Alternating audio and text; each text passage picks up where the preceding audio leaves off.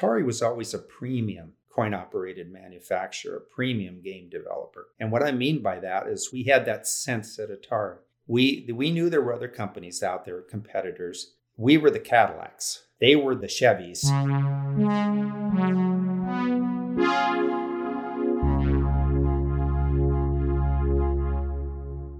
Hi, I'm Dennis Coble, Atari veteran and creator of Sprint 2, and you're listening to the Ted Dabney Experience.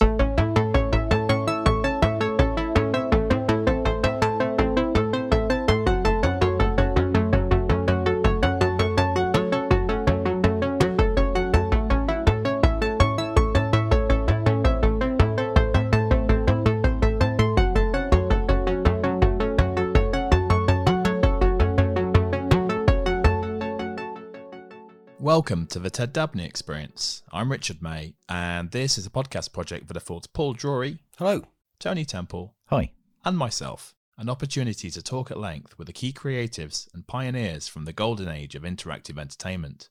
You'll likely recognise Paul's byline from Retro Gamer magazine, and Tony is the author of Missile Commander, A Journey to the Top of an Arcade Classic, as well as being the proprietor of the renowned arcadeblogger.com. As only the fourth programmer hired by Atari in 1976, Dennis Coble saw coin-operated video games transition from TTL hardware, that's transistor to transistor logic, to early microprocessors. He worked on the first iteration of a long-running racing game series, Sprint, and was also responsible for Avalanche, an early black and white Atari title that would inspire Activision's Kaboom. Dennis left Atari to co-found Imagic, which enjoyed huge success making third-party Atari 2600 games before the video game market imploded in the mid-80s. If you like the Ted Dabney Experience, please do leave us a review on Apple Podcasts, or simply tell a few friends. You can find all the usual social media links at tdepodcast.net. Hi, I'm Gary Vincent. And I'm Mike Stuhler. The Ted Dabney Experience podcast is brought to you in association with ACAM, the American Classic Arcade Museum. Visit classicarcademuseum.org to learn more about our collection and visit us in Laconia, New Hampshire.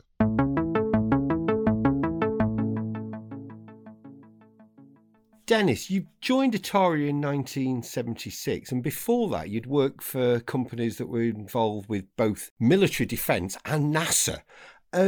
Were you not concerned you were getting into maybe a passing fad with these silly video games? Oh, yes.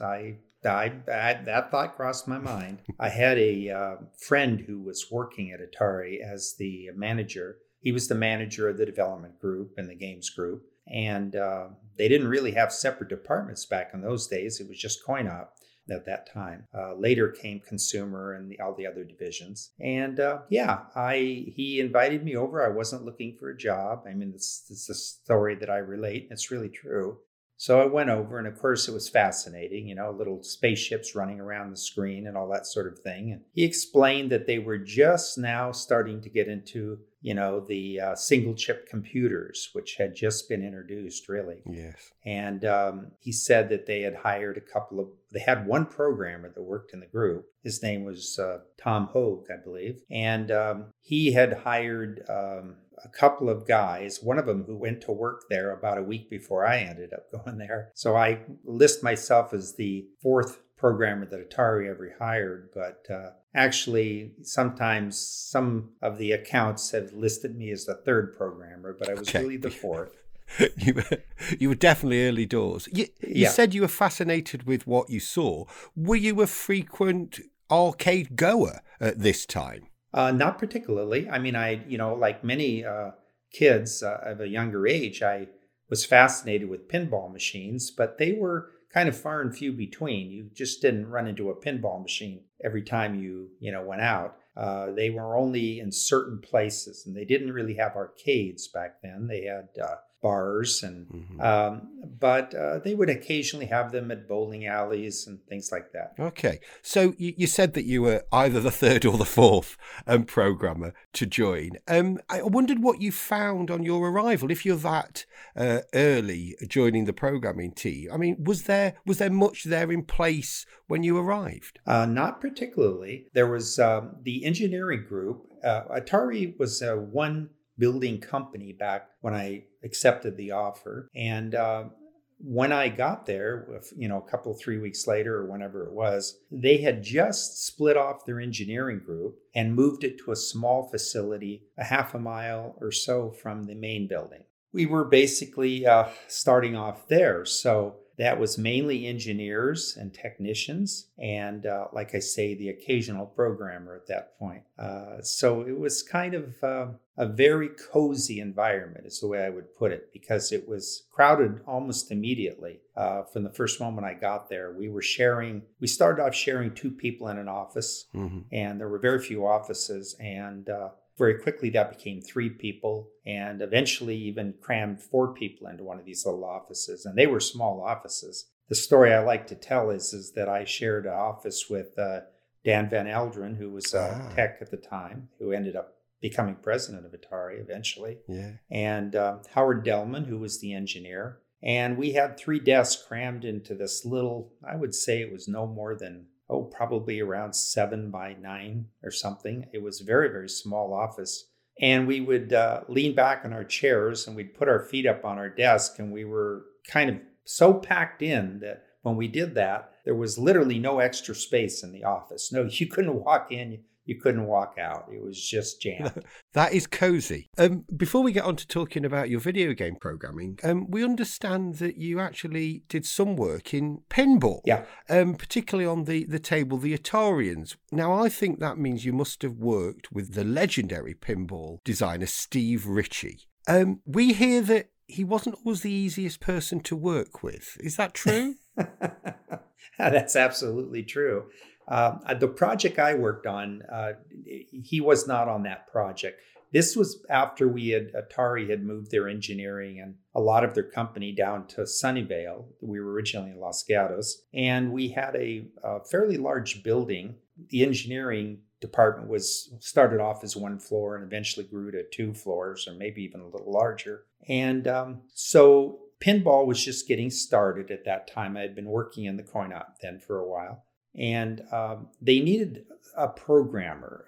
They really didn't have any programmers in pinball. So I went over and started working on what was to become the Superman pinball. Ah, yes. Yeah. Steve Ritchie was working on something else. I couldn't tell you what that was. I never saw the project. But Steve had a reputation even back then. I haven't seen him in 30 or 40 years, so it's been quite a while. He may have changed dramatically, but he was he wasn't, it turns out, untypical of a lot of designers later. I hesitate to say this, but I'll go ahead and say it. Most of the very best designers were rather arrogant, and they knew they were good, and by and large they were good. And I throw several individuals into that category. David Crane certainly was that way. My ex-business partner Lee Actor certainly fell into that category. Although he never worked directly for Atari as an employee, but he had that attitude, as did Steve Ritchie, and as did Eugene Jarvis eventually. They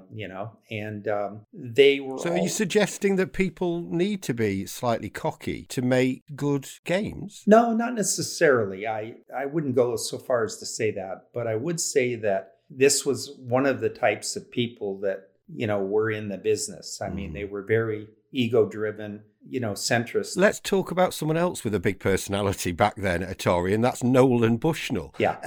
I just wondered, how much contact did you have with Nolan back when you started in 1976? Was he around a lot of the time? Well, not particularly at the very, very beginning. He was when I joined them, they had just started negotiating with Warner Communications, and so I assumed that Nolan was spending most of his time being part of that negotiation. And I found that later, as I was at Atari, because I ended up spending quite a number of years there, I got to know Nolan a lot better. He started showing up a lot more. And then eventually, when some of the Atari people moved over to, it started off as Videa, but eventually became Bally Sente. That would be Ed Rotberg and Roger Hector and Howard Delman. And I joined them. And Nolan was on the board for that company. Yeah. I got to see him a lot more. I got to go to several parties at his place and brainstorming sessions and things like that. Hang on. You've just mentioned you went to parties at Nolan's house. We need to ask because it's a big concern of the podcast. Does that mean you ever got in his hot tub? I personally didn't, but I know quite a number of people who did. I mean, we were there many times. It was kind of funny. I guess I could draw a parallel a little bit to Elon Musk. Is probably a very similar individual to Nolan in a lot of ways. I think that entrepreneurs like that, like Nolan and Elon, and there's been a few others along the way, very much, again, very smart people, hard workers, legendarily hard workers, actually, but also idea people. Yes. And their reach was always really kind of beyond their grasp in many cases. I don't want to go into Elon Musk's hot tub. I'll make that clear. Just one thing. So you were there at the time when Atari was being bought by Warner. Uh-huh. I just wondered whether you stopped there in 76. So as it went into 77, did you see big changes, what with the new management, or was it just business as usual? No, not really. You have to remember, I'll draw you a little more of the timeline. I'm not really good with timelines, but I'll go ahead and give you my perception. You'll have to remember that when I joined Atari, a lot of people assume I joined Atari when it was just started. Yeah. But in reality, the programming group and stuff didn't get going till 4 years later. And I joined the company basically 4 years after it was founded. Mm-hmm. And so for me, there was already an existing culture that was there, which I found myself very attracted to and comfortable working in. And then when Warner came along, they assigned one individual by the name of Manny Girard, which I'm sure you know the name. Heard that name. And Manny was truly, I can't say enough good things about him, at least from my perspective. He was, he understood the creative process. He was an easy guy to work with. And he was a joy, actually, to be around. Some of the people at Atari, the managers were not quite into that same, category. I mean, Gene Lipkin is probably the most famous one. He was really a boss that you kind of quaked in your shoes when you saw him coming. Right. He was a pretty hard guy to work for, let me tell you. Okay. But he was smart and he was hard driving and everything. So I respect that part of Gene's personality. But there were many good managers at Atari too. So. Your first released game for Atari was Sprint 2, Mm-hmm. but it was not the first overhead racer that Atari had produced. Obviously, there was, for example, Grand Track 10 in 1974, which, from what we read, was far from a success and had reputedly almost bankrupt Atari. Mm. I just wonder if you were at all nervous about taking on Sprint 2 as a project, given this past failure? No, not really. Number one, you'll have to understand that this was, for me, this was back in the era. Well, I was fortunate. The fourth member of our team was Lyle Rains. Mm-hmm. Now, Lyle was one of these, I think he would share the arrogant characteristics of, say, Steve Ritchie and some of the others, but he's not an arrogant person. Lyle's just a very quiet person, but he's quite brilliant and was very, very logical and very, very good at his job, really. And so he was the, quote, leader of our team. And I'd love to tell you he's a close friend. I still correspond with him, actually, occasionally. But he's not the kind of person who engenders close friendships in general. Mm-hmm. But I could sit there and truly respect his, knowledge and wisdom and guidance. And when I started at Atari, I didn't know anything about, like you said, I didn't know much about arcade games or what was really involved or anything. So I was quite willing to follow his direction. And to be honest with you, I wasn't even aware there were other driving video games at the time or anything. I only came to understand that stuff later, And of course, there were other follow-ups to Grand Track, Indy 800. I just wondered if you used some of those earlier games as a template for the project you were working on. Nope, not at all. Not in the least. Okay.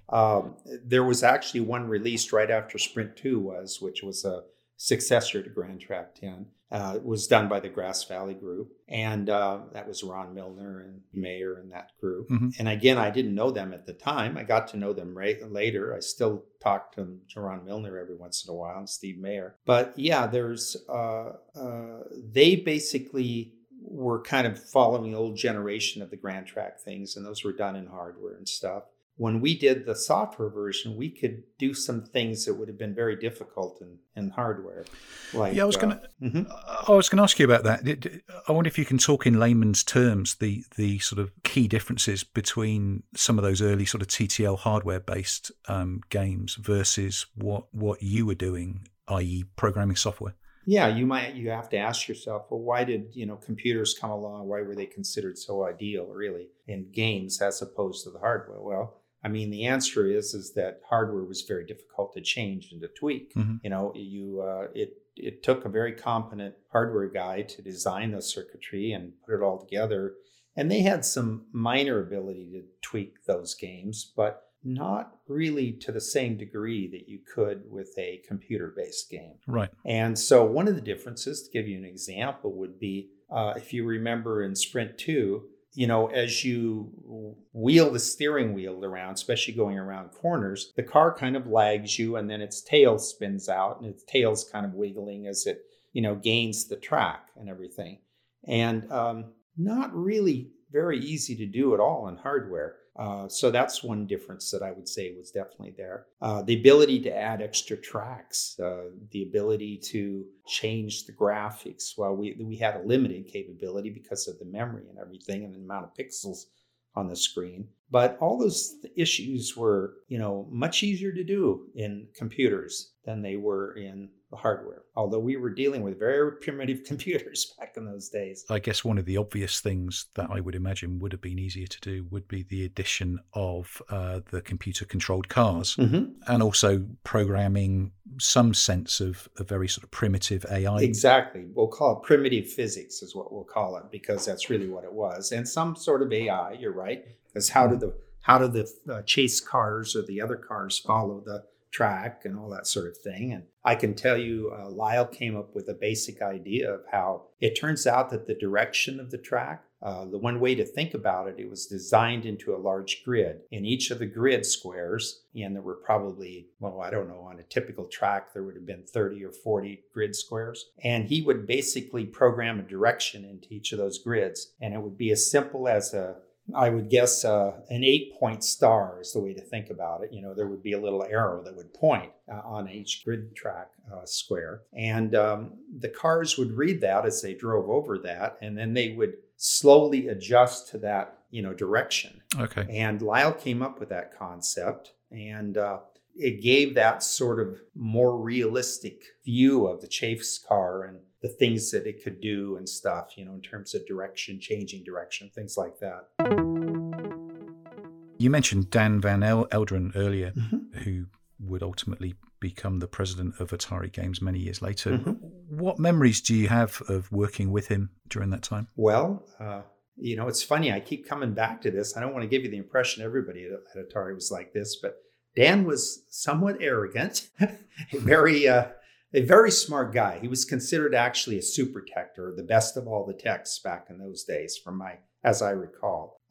He was always friendly and civil, and he never yelled or anything like that. It's just that he had a very high opinion of his own abilities, and he wasn't afraid to let, again, a characteristic of Steve Ritchie and a few others, he wasn't afraid to let people that he didn't consider his equal, he wasn't afraid to basically insult them. I mean, without meaning to. I was watching an old Sherlock episode last night, and I just love how Sherlock is so arrogant, and he just openly insults people around him all the time, without really thinking too much about it or meaning to insult them, but he just is, because he's so much better than they are. Yep. And Dan Van Elderen was very much that way. He was a very, very good tech, very smart guy.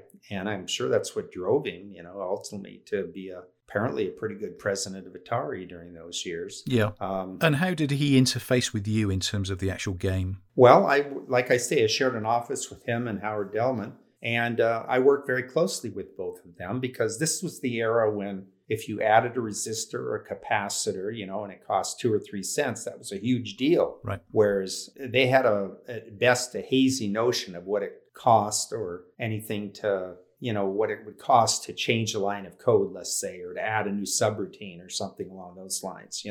This was the more hardware centric version of programming, back in those days. It's before memory became cheap and processors became fast and everything. We did everything from scratch, whether it be some rudimentary floating point or rudimentary physics or all those kinds of things. Now that stuff's all built into all the hardware, you don't have to worry about it anymore. But even in later years, that was what we spent most of our time doing, is solving technical problems.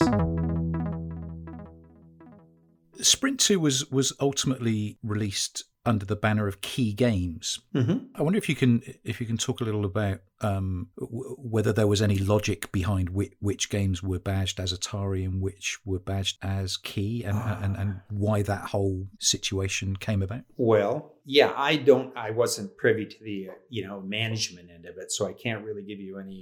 The story I've heard. Well, for starters, let's put a couple of. Joe Keenan was one of the other executives, a very nice guy. I never got to know Joe very well because he wasn't at Atari that long after I joined. But he was the president of Key Games, as I recall. And the idea was that this was a market that was where the customers weren't really the public per se. It was the operators who ran the machines. That's who we were trying to cater to. In other words, if they made money, a game, i.e. a game was popular, that's what really drove the business, not whether an individual consumer had a good time. We made the assumption that if a consumer had a good time, then the operator would have a good time because he'd be making all sorts of quarters, But anyway, there was a concern among the operators, much as there's a concern about movie theater operators today, that they didn't want to buy too much of one product or a product from one company.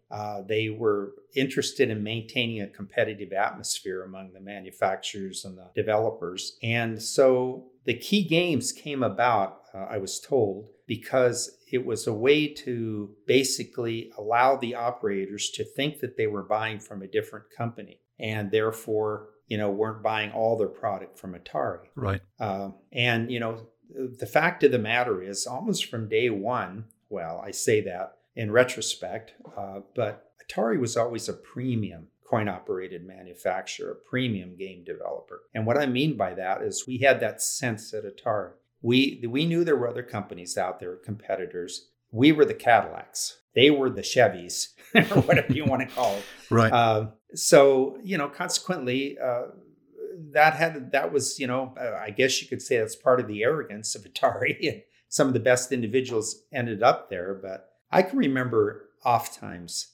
feeling, not necessarily personally, but as a company, feeling scorned for some other companies and stuff because they were, everything from bottom feeders to Me Too kind of people. And, that was kind of an attitude that was kind of prevalent in Atari for quite a while. Sure. Yeah, interesting. I wanted to talk a little bit about my own experiences of Sprint 2 over here in the UK. Sprint 2 was the first game to roll off of Atari Island's production line. Interesting. I came across Sprint 2 in Mad Harry's arcade in Bristol in the late 70s, I would guess it was. And the thing that struck me about the cabinet was the glorious side art. Oh, beautiful. I think as a whole package, when you walked into an arcade and you saw Sprint 2 there, 2 steering wheels, wide body cabinet, fantastic side art. That, I think, primarily was what drew me to it as opposed to what I saw on screen. And it just sort of screamed, I have to put a coin in. Yep. Do you know who was responsible for the artwork? Was it Bob Flemate? Yeah. It was Bob. Okay. Yeah, there was a lot of, I will say this, Atari attracted a lot of absolutely first-rate artists. Yeah. And I don't say that from bias of working at Atari. They were good, just flat out great artists, a lot of them. And Bob Flemate was one of the best. He did front panel art and cabinet art and stuff that was... He was fabulous, an absolute excellent artist in his own right. Mm. And these were people that were so good that they oftentimes, I don't know whether it was in their employment agreement or not, but oftentimes they would have multiple jobs, not a full-time job like at Atari, but they would be selling artwork, or they would be doing ads for somebody, or they would be doing some projects for somebody. And I mean, they were that good. There were people who collect some of their art to this day. I mean, it's really good stuff. Bob Flamonti, again, one of the best, but he by no means only the best. There were several really good ones there. What were your feelings, Dennis, when, seeing your creation out there in the field being played and enjoyed by the kids of America? Well, there were two thoughts, back in those days. I had already moved on to consumer by the time, Sprint had an extraordinarily long run, number one.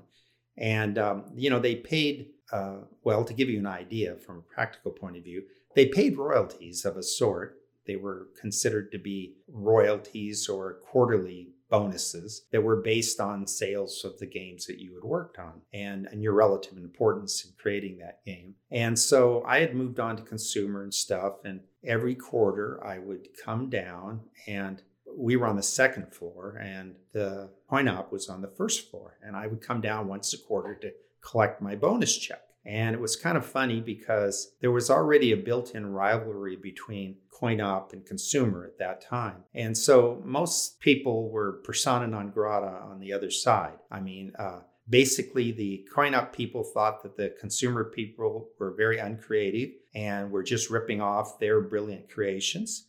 And the consumer people thought, well, having a great coin op game is fine, but we're repackaging it basically and, reprogramming it for the consumer market, which will sell vast numbers of, these games as opposed to selling a few thousand. And so each side had a point, of course, but I was one of I would dare say I might have been the only one individual who could cross that barrier, that invisible barrier. Why? Because most of my friends were still in coin op, even though I was the manager of consumer at that point and, and the computers and everything. But most people couldn't cross that barrier. Now, later they were able to, but the whole coin op group was a very insular group. Mm-hmm. Even after consumer came along and everything, there was definite rivalry there. Yeah. And in terms of actually seeing your game out on the arcade floor, did you visit arcades to? Yeah, absolutely. By that point, I was very interested. There was an absolute superb arcade down in Santa Cruz at the boardwalk. There was everything in there. There was all sorts of rides and carousels and, cotton candy booths and things like that.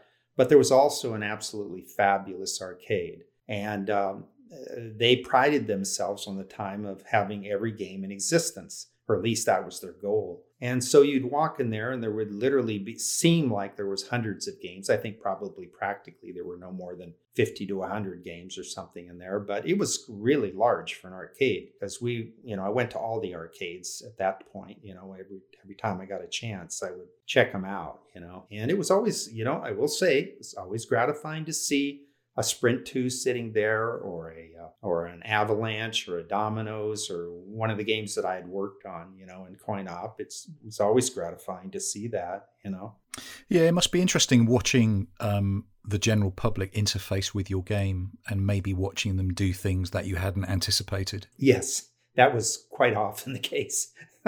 Well, like I've kind of mentioned before in other broadcasts and stuff, is that as a designer, the first thing you learn, which is a very humbling experience, is that there are players out there who far exceed your own capabilities. I mean, far exceed them. Right. And therefore can do things with the game that you simply couldn't envision could ever be done. That was one thing. I think there's a feeling, and, maybe that's engendered by the whole Hollywood thing, that's been around forever. There's a feeling among the general public that if you create something as a success, an entertainment product, doesn't matter whether it's a book or a movie or a performance or a piece of music or whatever it is, video game, there's a feeling that somehow these people are just absolutely brilliant and in reality, I don't think it really works that way for most people. I mean, maybe it does for Hollywood actors because they get so much publicity and they see their faces and their names, mentioned everywhere all the time. But,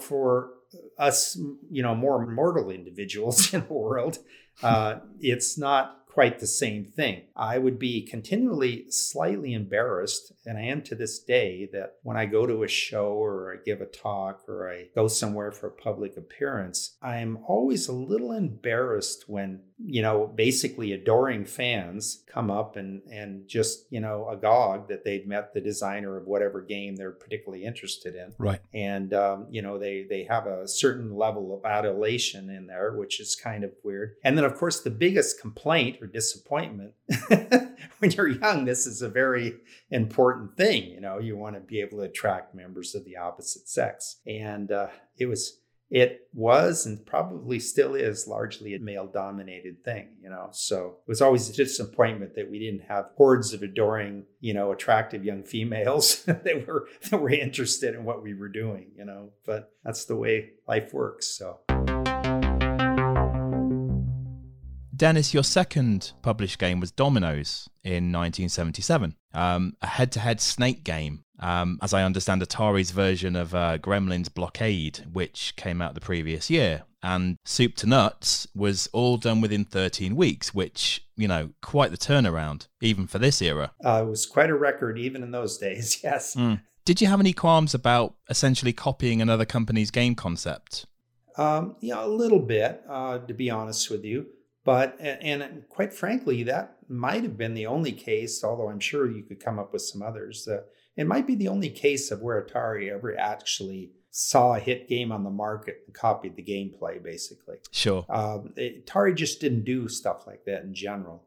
I think they felt they were kind of forced into it because of the incredible success of Blockade. And all the other companies were coming out with their various clones of it. And, Atari was still recognizably probably the biggest arcade company, in existence in terms of at least public perception. And so they felt that they, would be an opportunity, especially if they could turn it around quickly, to make some money. And I think it did, probably. Now, again, this is, the project leader was Lyle Raines again. And I basically followed his direction in doing it, adding a few little things of my own, of course. But he was very perceptive and very aware of, the finer points of each game and things like that. So, well, Dominoes does play really well, especially against a human opponent. With that in mind, would other engineers come and play your game while it was still in development? And obviously, would you play theirs too? Did you have that culture at Atari? Very much so. It was not only allowed, it was expected, and it was part of the job to spend some amount of your day playing other people's games. That was one reason that the games were generally extremely polished by the time they made it to the arcade. There would be people that were, well, a good example was after I did the Sprint 2 and the Sprint 4, another friend of mine, Steve Calfee, ended up doing Sprint 8, which was an 8-player version of Sprint. And there was also an 8-player tank. I can't remember who did that one, but that was there too. And I'll tell you, the funnest times I had at Atari, among the funnest that I can remember, whatever the game was, and there were quite a number of games that followed that format. There were either 4 or 8 players on a big sort of square console on all 4 sides, and you could gather around. They were incredibly fun because you had all the live interaction that was going on, the trash talking, yes, and the excitement and the thrill of competition. I mean, real competition, humans, playing. Yes. And gosh, I have very good memories of playing those games. I was never very good, to be honest with you. There were other people at Atari who were much better game players than I was, but it was fun. A game called Warlord springs to mind. Yes, that's another one. Yes, absolutely. There were some really great ones over the years. Well, there probably still are. I haven't followed the arcade market for quite a while.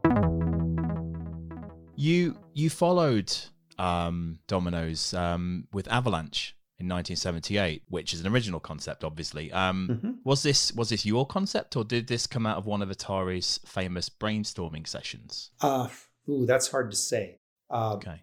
Very seldom did any game that was mentioned in a brainstorming session, and there were a lot of those brainstorming sessions, incidentally, over the years. Very seldom did a game follow the exact concept that was proposed at one of those meetings. although they were all recorded and everything.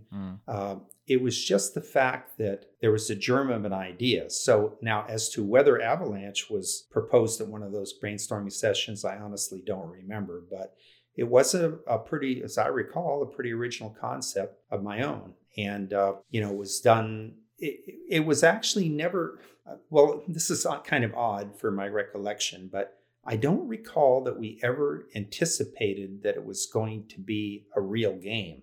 And the reason I say that is because later when the Atari Program Exchange, which was one of the very first places where you could go and buy games from one company that were developed by a number of different people, and you could download it into your computer and things like that, there was a real lack of that kind of software available. And so I did, as part of one of the people who kind of was involved in the creation of APX, I converted over, or I did, as I recall, I think I converted the code over of Avalanche and, of course, added color and a few other things that the computer could do that the arcade version couldn't really do. And I don't remember what the numbers were, but I do remember that the computer version was vastly more successful than the coin-operated version,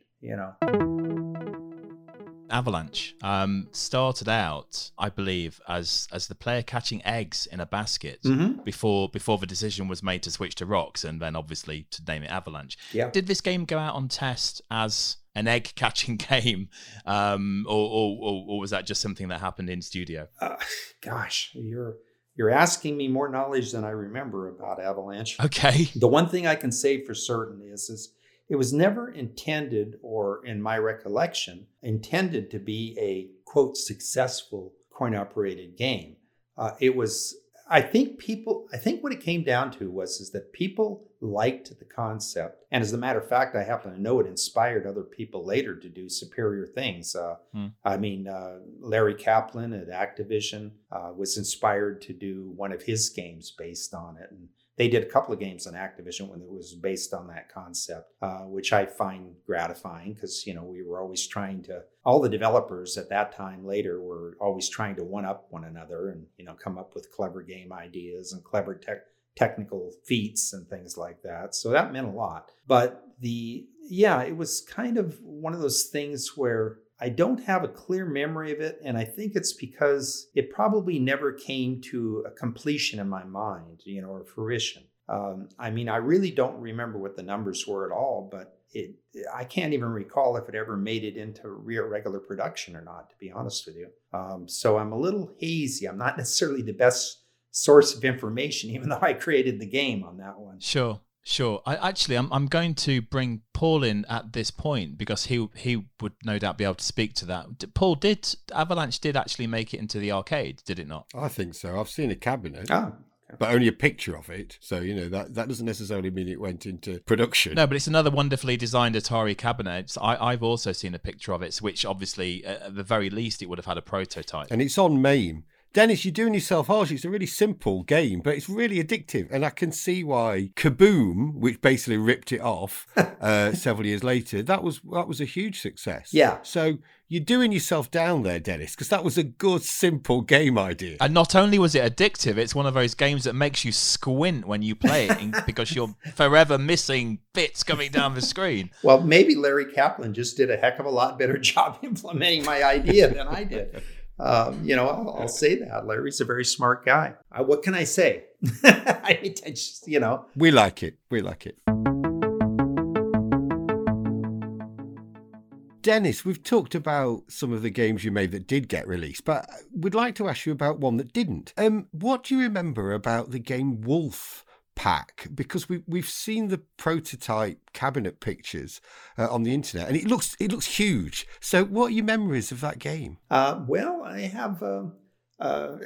It's funny. I was a huge fan of the original Seawolf. Right. That was done by I can't even remember the company at this point, but it was a big success. I think Midway, isn't it? Midway, yeah, did it right, and it was a huge success, and I was totally addicted to that game. And of course, that wasn't done by Atari, so I had a very strong interest in trying to do a game like that, and Atari seemed receptive. And they certainly didn't stint when it came to designing a cabinet for it. I mean, it was a truly impressive piece. If you've seen the prototypes, it had, water sandwiched between the viewer and the screen, and it had all sorts of things, some of which were deleted later and others were added later.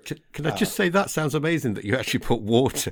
I've always been told that water and electronics shouldn't mix, but Atari thought otherwise.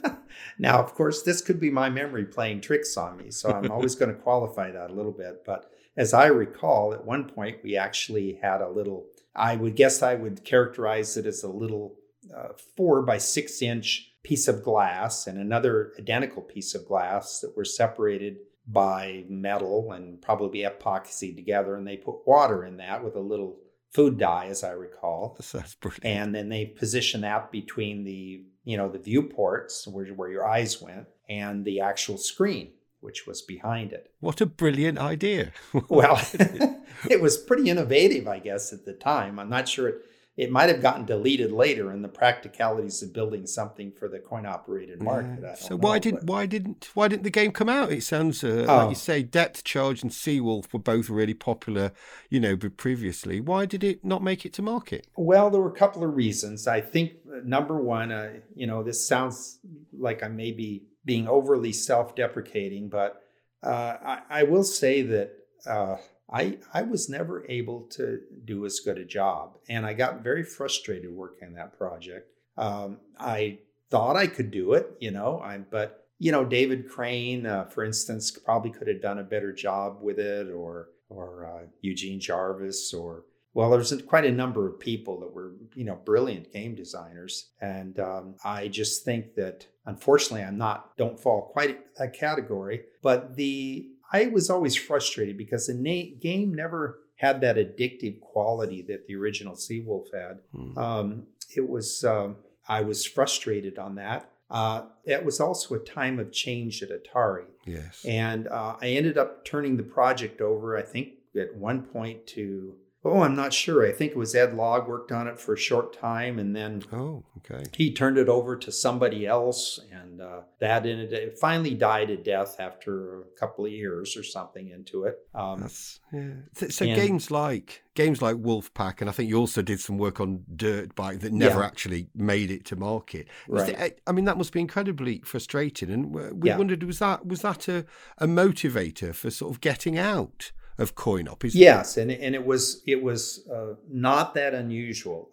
One of the reasons that to this day, many game aficionados still revere the original Atari coin-operated games and the Atari concept is that Atari killed a tremendous amount of games before they ever made it to market. Yeah. They just weren't fun enough. They had problems. There were lots of reasons, that they didn't go to market with an awful lot of these games. You mentioned a little earlier about how people, I think actually Richard mentioned it, that he had heard that, people in the lab would come and play people's games and offer comments. Well, if nobody in the lab came to play your game, which was unfortunately true of a number of games, it was a pretty strong indicator it wasn't going to do very well out in the real market, in the real world. And that was always frustrating for the people that worked on those games. I mean, we weren't there to make money per se, at least not at the beginning. I mean, we were there to do fun things and to create the fun stuff that other people could enjoy. And if for one reason or another we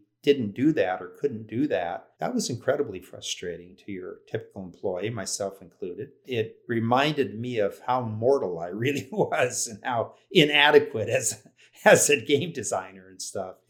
Can I say you're incredibly modest, and you did touch on some of your colleagues had a certain confidence and arrogance. Mm-hmm. Dennis, did this mean you sometimes clashed personality wise because you seem so different to some of the other people that you've described? No, my strengths have always been I had a great time in my career. Honestly, I really did. And I got to know many, many really brilliant and extremely capable and creative people along the way. And I consider myself extremely lucky that I was able to even interact with these people or to work with them. I mean, I won't say they were always better than me. I mean, I had my share of idiots that surrounded me. I mean, there was always those people, but yeah, you'll feel very at home here for sure. Yeah. Okay.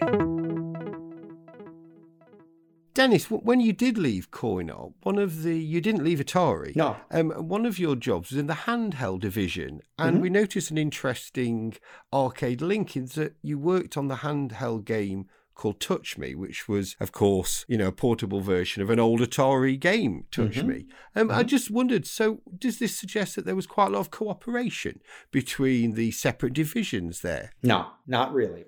They were always, I wouldn't say cooperation is the word I would use. There was an extreme rivalry between the various divisions. Now, that's not to say that people in one division didn't have friends in the other division. And, there was certainly some interaction, but in general, the big schism between Atari was always in engineering was always between the Coin-Op and the consumer. Right. But there were smaller divisions inside those things that were, and they all developed their own different little cultures. I mean, pinball, we were talking about it earlier, ended up with its own little, division and people and ways of doing things. And then we were given the mission, which I was getting bored, I guess, with doing what I was doing at that point, where we could maybe go off and create handhelds and, using some new technology at the time that never panned out at that point. But, basically tabletop games and handhelds. So unfortunately, the reason that Touch Me came along, and I was very angry about that actually when I was doing it, it turns out that Milton Bradley's, version of Simon was incredibly successful. And it was based on an Atari arcade game that was modestly successful at best. It was kind of like another Avalanche. And anyway, I didn't do it, but I'm saying that was my recollection. And what happened is that Atari got the great idea that, wait a minute, here's Milton Bradley, raking in millions, over Simon because it was extremely popular over our game concept. The Atari management was quite miffed about this, I recall. And so they said, well, by God, we're going to come out with our own version. And so one of the things that and it was not part of our main goal at the little handheld division that we were in, but they came to us and they said, look, we need you to create a version of this Simon, and we need it done pretty quick and all that sort of thing. And so that's the reason that it used a standard calculator case and standard LEDs. So consequently, I was very, very unhappy working on that project because in my mind, I was not that aware of the Atari version, because it was never really very successful. And although I was aware that it existed, but I was just angry that I was being asked to copy, somebody else's game. And so in spite, I basically made it my mission, although I never told anybody at the time, but I made it my mission to recreate Simon as exactly as I could in this little handheld. And so that's what I did. I remember sitting there and measuring the duration of the pulses and the actual frequencies of the sound and all the other thing and the timing and all the rest of it as accurately as I could to basically, it was kind of like a silent protest, I guess you might call it. Well, I'm fascinated then because that means that you've worked in Coin-Op, you've worked a little bit in the pinball division, you've then worked in the handheld division, and you end up working in the consumer division of Atari, which must be some kind of record. So you've talked a bit about the rivalries there. So you are in a unique position to give us your insight. Was there one division that you sort of felt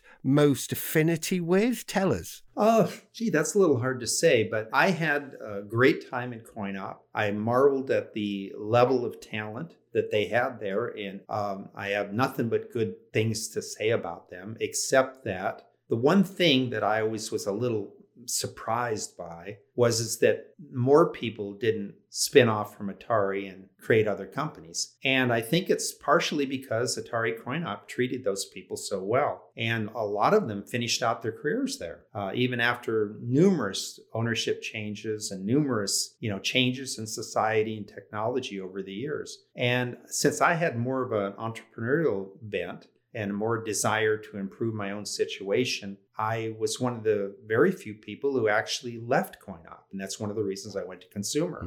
Now, consumer had its own set of challenges and rewards and frustrations too. And I have a lot of good memories from consumer, but I think I have more negative memories about consumer than I do negative memories about CoinOp, for instance.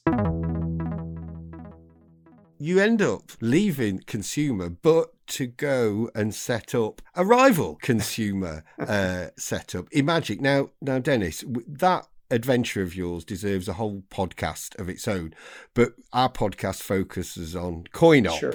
So we just wanted to ask kind of, so you're out there at Imagic, producing hugely successful games.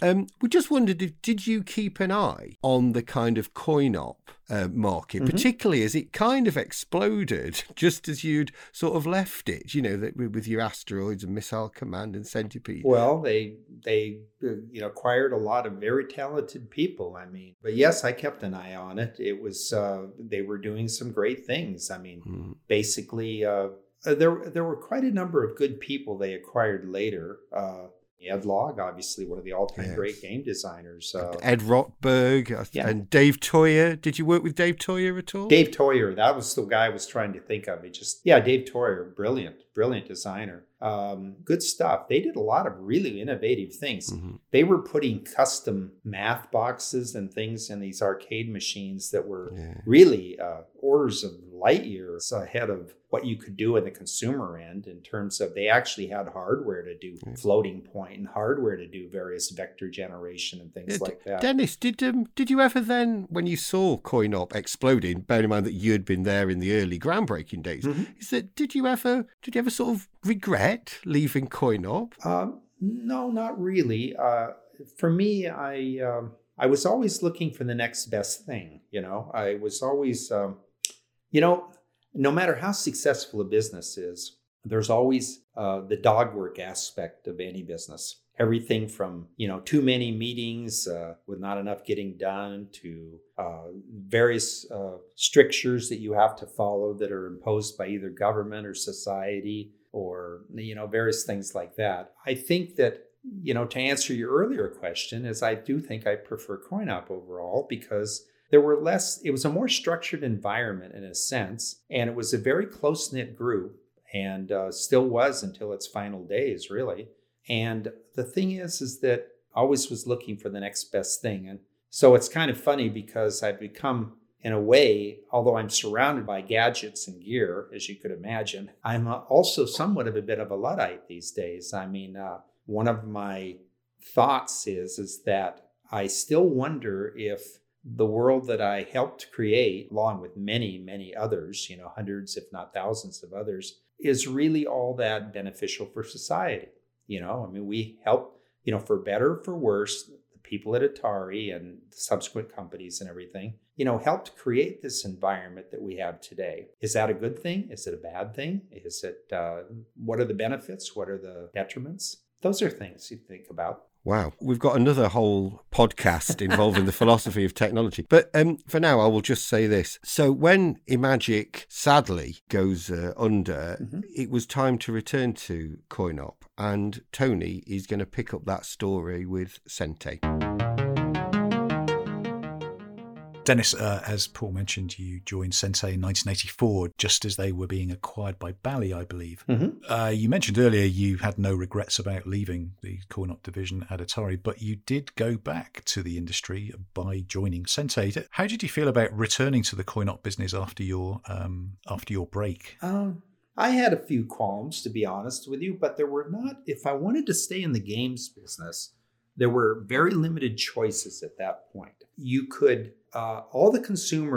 you'll have to remember the consumer market after the crash of Atari in the consumer business lay dormant for quite a while. And then Nintendo 8-bit came along. And it just caused a revolution. All of a sudden, they were doing excellent games on a much advanced hardware anything that had come before, really. And we used to sit there in Bally and play the Nintendo games on an 8-bit we'd play them for hours. They were really excellent games. So my choices were, if I wanted to stay in consumer, these were being dominated increasingly by Japanese companies at that time. The only US companies that were doing that sort of thing were basically pinball companies. And I didn't want to move back to the Midwest, which is where the Midways and the Bally's and all the others were located. So my choices were rather limited. And CoinOp was firmly established on the West Coast at that point. And of course, it helped that I knew Ed and Howie and Roger Hector and a number of the other people that worked at Sente at the time. And it just seemed like a natural choice for me. Yeah. And Sente, of course, was Nolan Bushnell's big idea to turn the arcade industry on its head. And it did, ultimately. Yeah. I just in his open letter to the industry, amongst other things, he said, what this business needs is a total rethink that begins making some kind of economic sense and provides a level of profitability that will guarantee future stability and growth. I have a plan that I believe will do this. It's called the Sente system. Mm-hmm. I wonder how much of that Bushnell hype you bought into, and how much of your decision to join Sente was because all your old mates were there, I guess. I think the decision to join Sente was more about my old mates than anything else. I mean, I was very aware of the kit concept, and it ultimately turned out to be the winner idea. I mean, I don't follow CoinOp these days, whatever there is of it. But I do know that, games had gotten ridiculously expensive. I mean, if you were to buy a Sprint 2, for instance, or something like that, it was, thousands and thousands of dollars, or to buy any game, because they were literally handmade custom pieces. Yeah, they went through an assembly line, but they weren't built by robots. They were built by people, and they were quite unique. Everything about them was unique. They didn't use the same art. They didn't use the same controls. They didn't use anything that was the same, with the possible exception of the motherboard a little bit. But even that changed a lot, over the years. So consequently, it was a very innovative concept. But I will tell you this, at the risk of maybe offending some people out there. But you have to remember that at this point, when Nolan was his next big idea, the bloom was a little off of Nolan at that point. I could tell you some of the rumors and stuff that I had heard over the years. But the thing is that he was not in the business, at least among the rank and file, was not as universally revered as he was prior to the Atari crash and all the rest. Mm-hmm. And so consequently, we had, I would say the general feeling at Sente is that we all liked and respected Nolan, but by the same token, we were very skeptical of a lot of his ideas and his pronouncements. Mm-hmm. And of course, a true dreamer like Nolan, he was always spouting new ideas. He was talking about Bitcoin before Bitcoin came along. He was talking about, virtual currency and plastic money. I remember at one of the brainstorming sessions. Mm-hmm. And quite frankly, most of us at the session thought it was just poppycock. We just thought it was ridiculous. We couldn't even imagine, that this could ever be a viable thing, Yeah, look at today. It's not overwhelmingly popular, but it is a fixture of the landscape today. So, Yeah. And I'm very struck by some of the hardware that Sente produced. The SAC1 cab, or the SAC1, was mm-hmm. very, very distinctive if you lined it up amongst other arcade games. Again, was that a deliberate choice by Sente to come up with hardware that was distinct compared to the traditional wooden cabinet with the marquee? Oh, there's no question about it. I think that we had, you have to remember, Sente was a very, very small company. We had at the peak, which is when I joined them, there were about 60 plus employees in the entire company. Right after Bally Bottom, they had a major layoff, which I had to be one of the guys that delivered the bad news. I remember that. I don't think Owen Rubin's ever forgiven me, actually. I had to let him go. But, he's still a good friend and everything, but I felt really bad about it.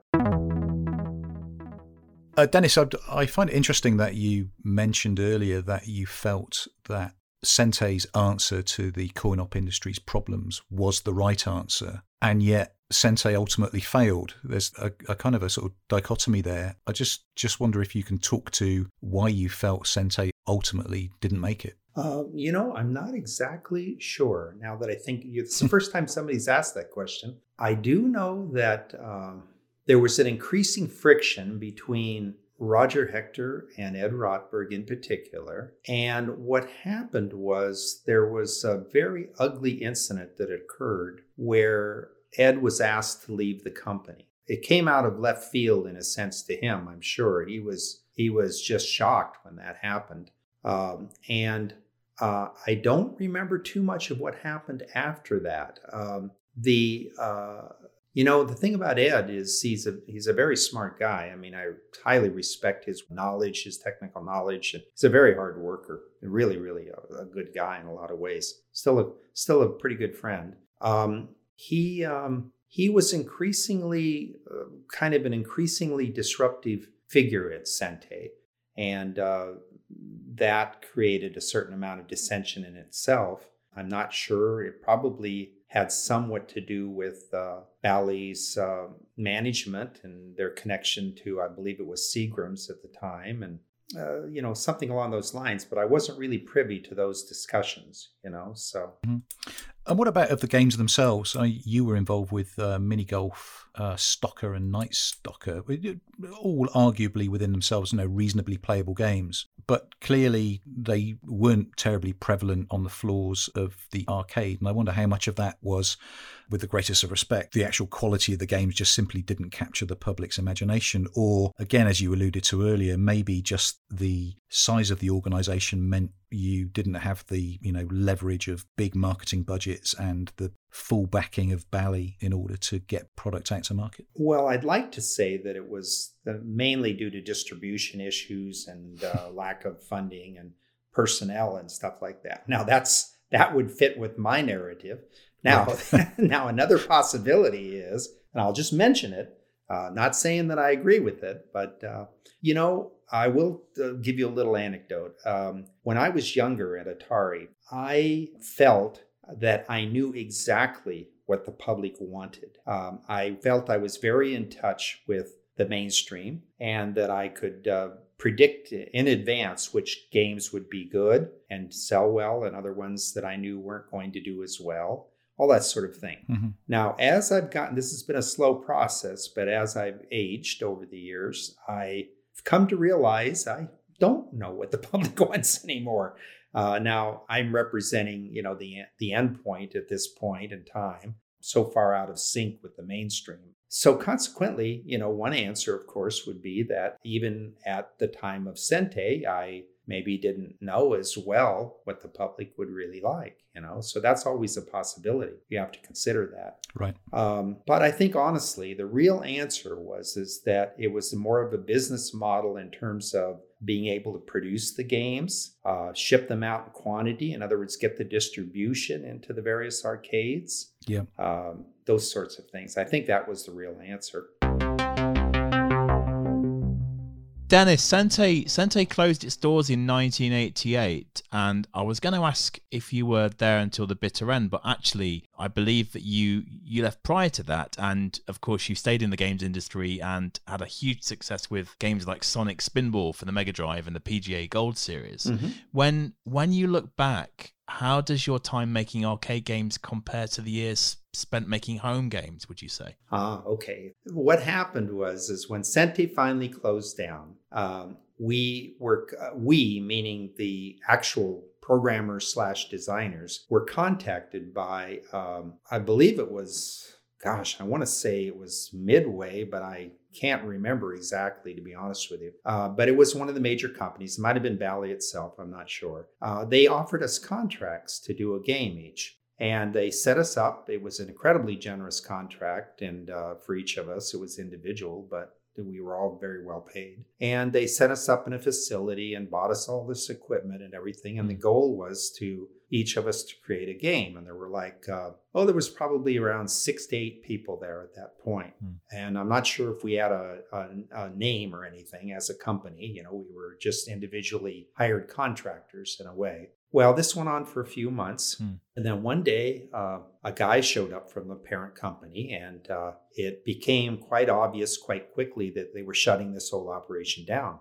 Well, there was an inconvenient fact that kind of blocked them from doing that, is we all had no canceled contracts. Right. And they owed us a lot of money. And so it was this person's, I remember his first name, Joe. It was his job to settle out the contracts. And so each of us were called into the office with him. We spent about an hour with him, each of us. And each of us negotiated a deal where we would get a payout or settlement.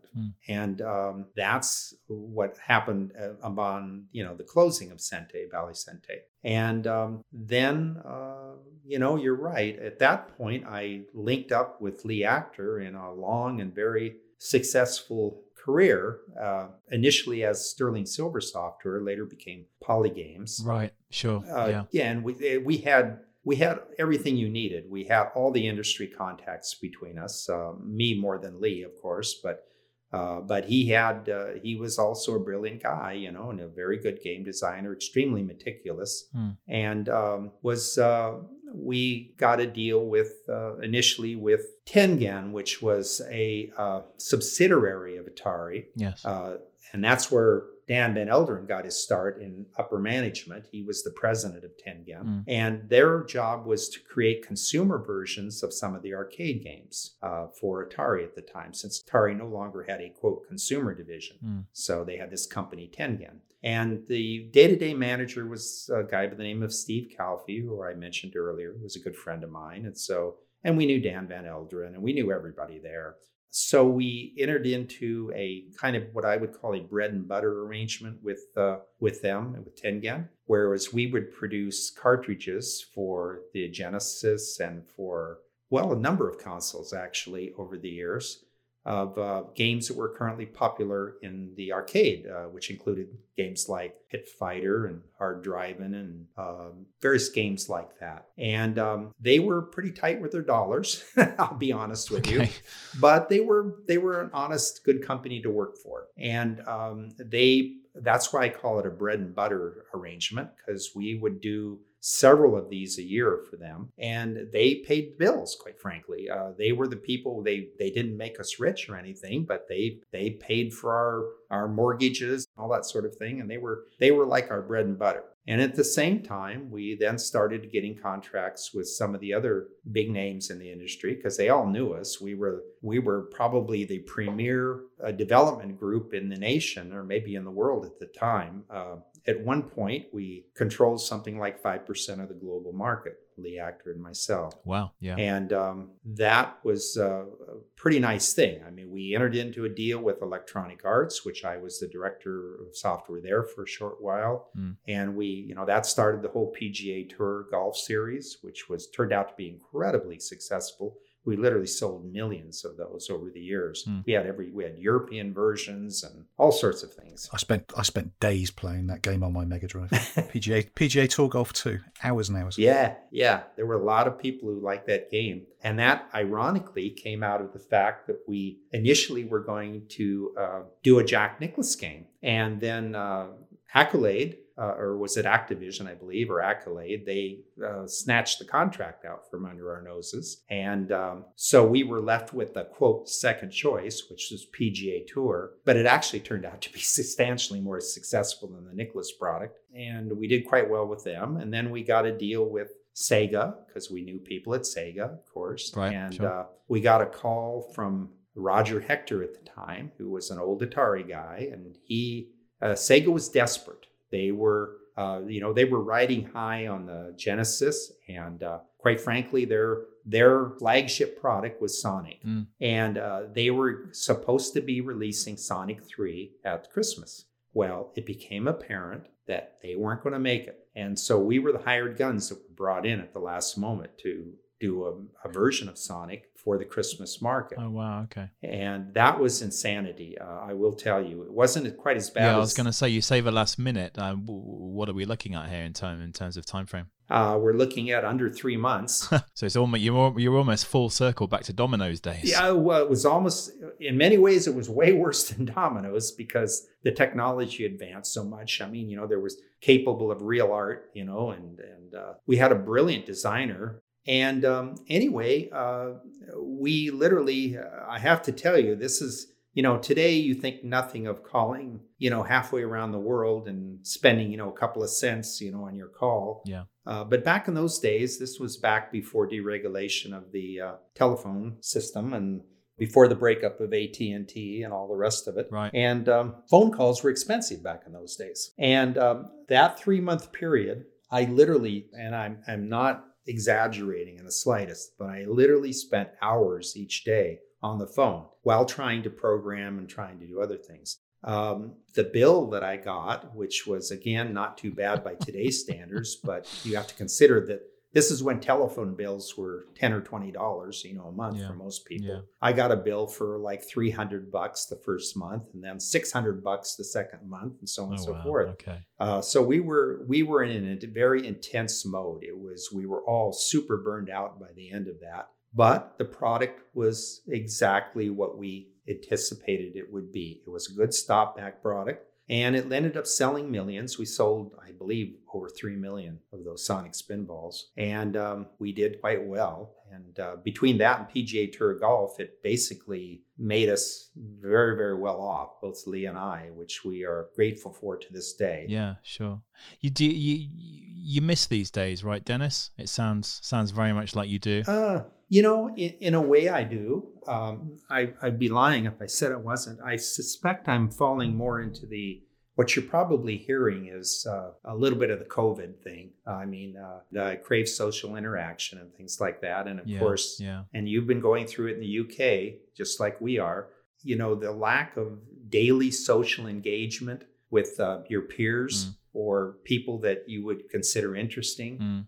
Those days are far and few between these days, and so you're probably hearing a little bit of that. Well, the Ted Dabney experience has very much been the lockdown podcast. Really? Certainly having, being afforded this time to dedicate, I can speak for all three of us, to what, to something that interests us so much is... This is what we've done while the world stopped, Dennis.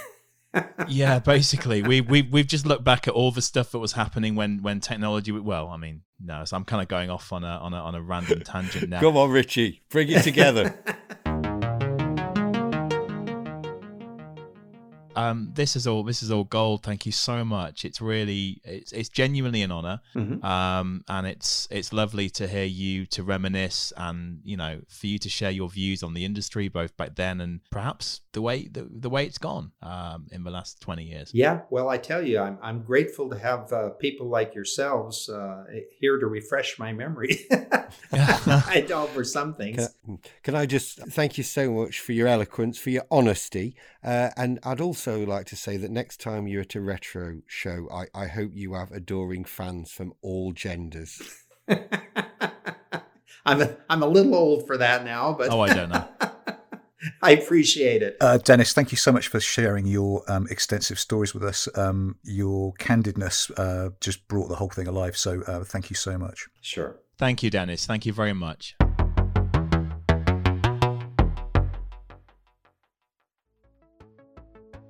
You've been listening to the Ted Dabney Experience podcast with me, Richard May, Retro Gamer Magazine's Paul Drury, and arcade blogger Tony Temple. The show was produced and edited by myself, with a bespoke score and sound suite by Ghost of Wood. Additional technical support by Jason Arber.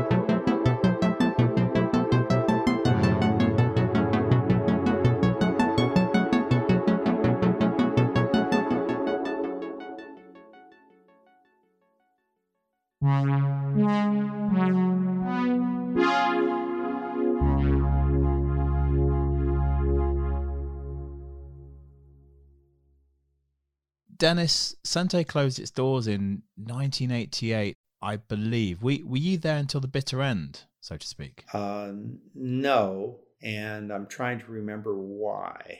You could help me refresh my memory. Where did I end up after that? Tony or Paul? Grandpa! Paul. I think you went into, didn't you do Mega Drive games after that? You did some home stuff and then you went into Mega Drive stuff. Are we your collective memory? Give me 3 consonants and a vowel, okay? Yeah.